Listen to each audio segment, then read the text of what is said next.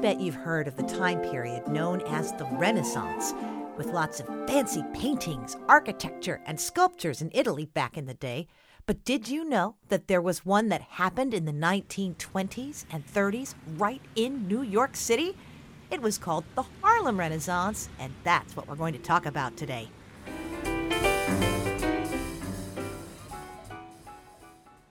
Classical Sprouts!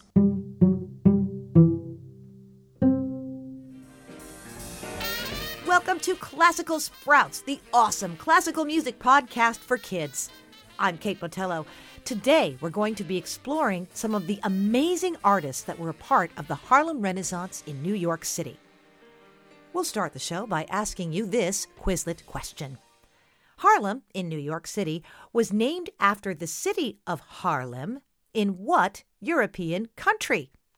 Make sure you stick around. We'll give you a hint later in the episode, and we'll tell you the answer at the end of the show.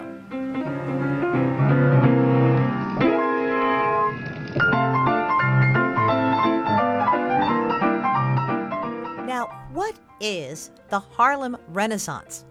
It was a movement based on Black culture, art, and music about 100 years ago in the neighborhood of Harlem in New York City.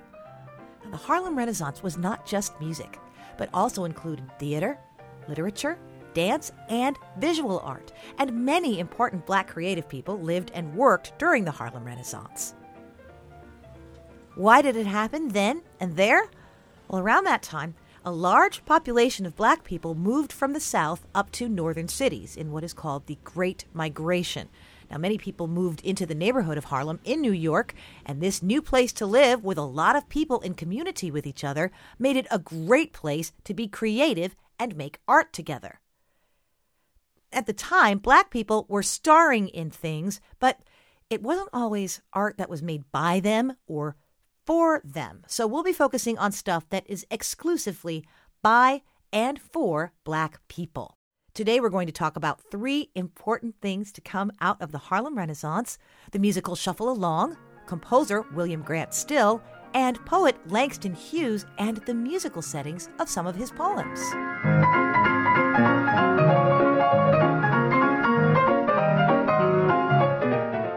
First up, Shuffle Along, which was an important piece of musical theater to come out of the Harlem Renaissance. Everyone who created the piece, and also everyone who performed in it, was Black. And probably for that reason, it was one of the first shows that showed Black characters as good characters and not just stereotypes and jokes. Because up to that point, white people had made shows that might have starred Black people, but they definitely weren't for Black audiences because they were based on racial stereotypes. Here's one of the most popular songs from the show. It's called I'm Just Wild About Harry. You're just wild about Harry. And here's what makes this really special. Before now, it was taboo to show romantic love between Black characters on stage. We just like chocolate candy. And just like honey from a bee. And you're just wild about Harry. And he's just wild about Can I do without Harry's wild about me. Another important song from the show was Love Will Find a Way, which was the first romantic duet ever to be on the musical theater stage between two Black performers playing Black characters. Your love for me is a heavenly beacon. Though the skies are gray. People needed this show. So people were super excited about this show, and it was so popular on Broadway that it could cause traffic jams in Times Square at showtime.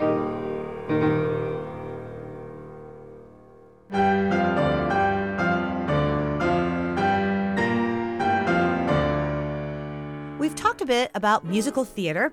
Now it's time to talk a bit about visual art and chamber music. Our next artist, William Grant Still, was an important composer from the Harlem Renaissance. In this piece of music, each movement is based on different sculptures by visual artists, also from the Harlem Renaissance.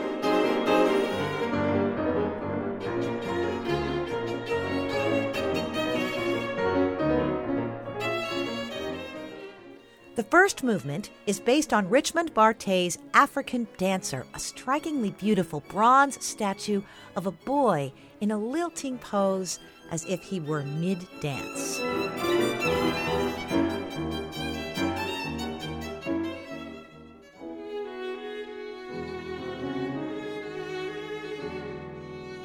The second movement of the suite was inspired by the drawing entitled Mother and Child by artist Sargent Johnson. The piece shows a mother holding the head of a small child with its arms wrapped around her.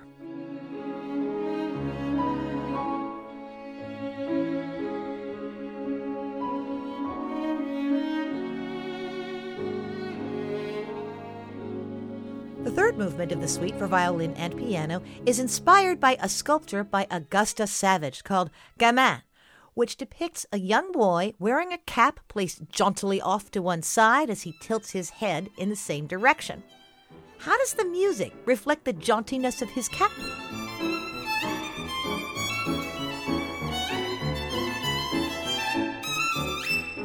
Oh my, what a jaunty cap you have there!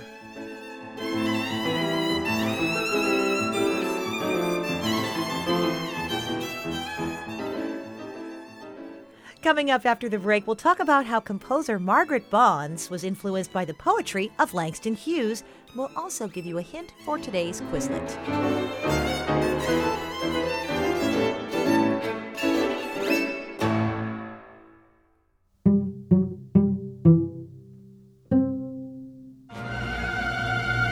Hi, I'm Keith Brown, and I'm the host of Gameplay. Every week on the show, I celebrate the amazing world of video game music with everything from beloved classics to brand new soundtracks.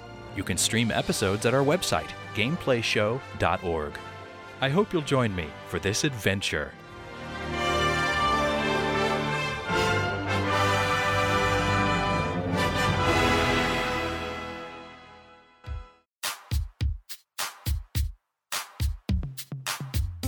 Hi, I'm Aaron Selbig. And I'm Dr. Amy Bessler. And we are the Latchkey Kids. Every week on the Latchkey Kids, Aaron and I remember some of our favorite things about growing up in the 1980s. Like Choose Your Own Adventure books, Or Cabbage Patch Kids. mall culture, Doing the moonwalk. that very special episode of Punky Brewster when Punky got trapped inside a refrigerator. Annie, the sun'll come out tomorrow. Maybe we shouldn't sing in the promo. Listen to the Latchkey Kids podcast, available everywhere you get your podcasts, with new episodes available every Monday. Did we tell them we're brother and sister? Did we? I feel like we did.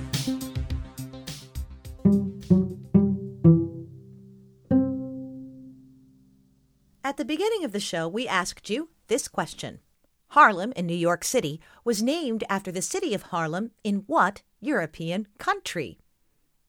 Here's a hint. It's known for its windmills and tulips. You think you know? Stick around to the end of the episode and we'll tell you the answer.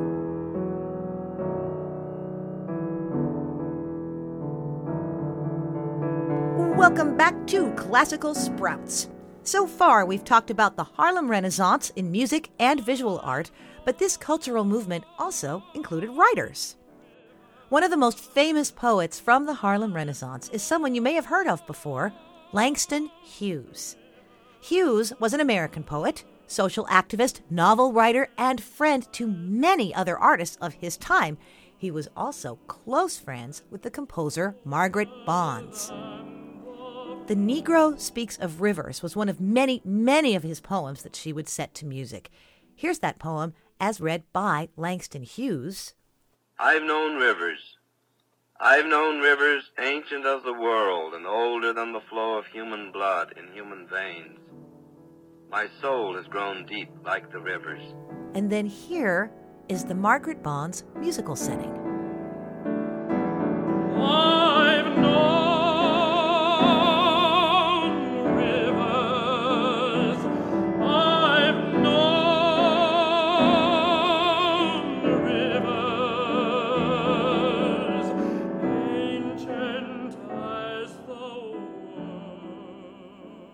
One of Hughes' most famous poems, I Too Sing America, was also one that Bond set to music. Again, here's what it sounds like when Hughes reads the words of the poem. I too sing America. I am the darker brother. They send me to eat in the kitchen when company comes, but I laugh and eat well and grow strong. Tomorrow I'll be at the table when company comes. Nobody'll dare say to me, eat in the kitchen then. Besides, they'll see how beautiful we are and be ashamed. I too am America. And here is Bond's music. I too sing America. I am the darker brother. They send me to eat in the kitchen when company comes, but I laugh and eat well and grow strong.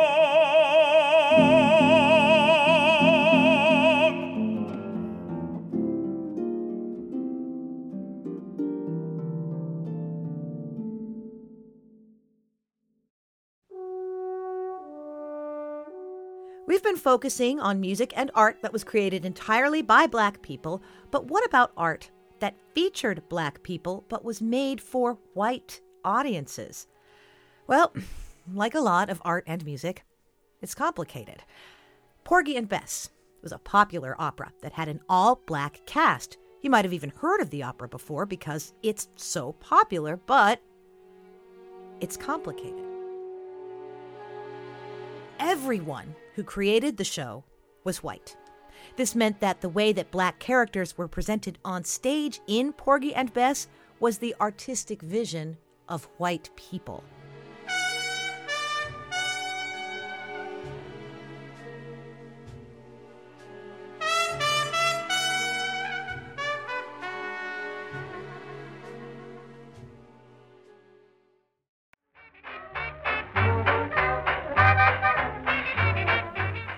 You may have also heard of Duke Ellington, whose jazz orchestra got famous playing at the Cotton Club, but it's complicated.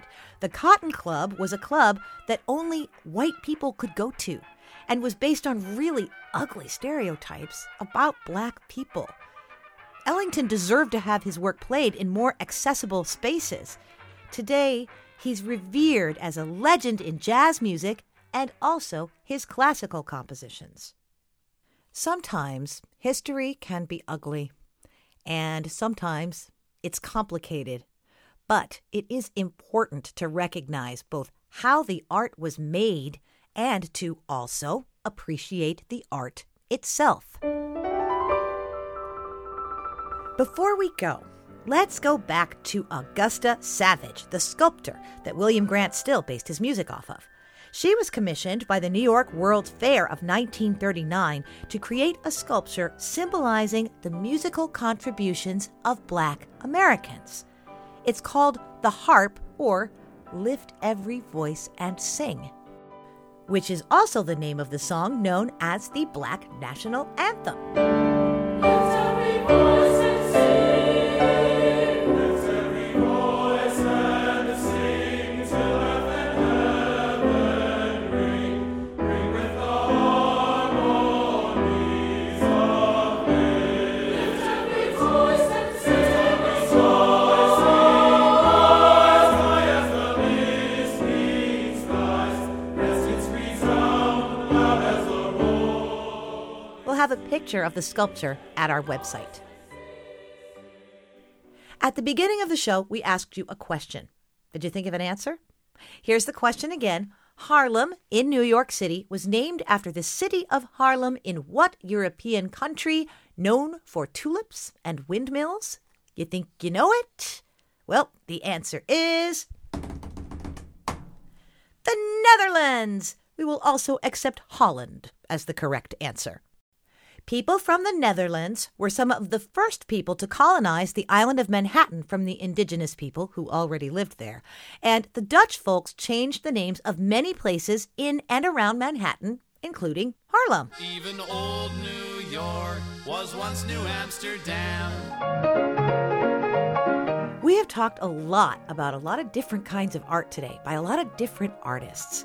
Which ones did you find the most interesting? Did any of the tunes get stuck in your head?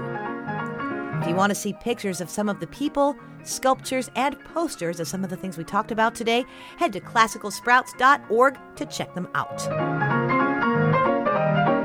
This has been Classical Sprouts. Thank you for joining us. This episode was produced by Emily Duncan Wilson with support from Amanda Sewell. I'm Kate Botello. Bye-sies!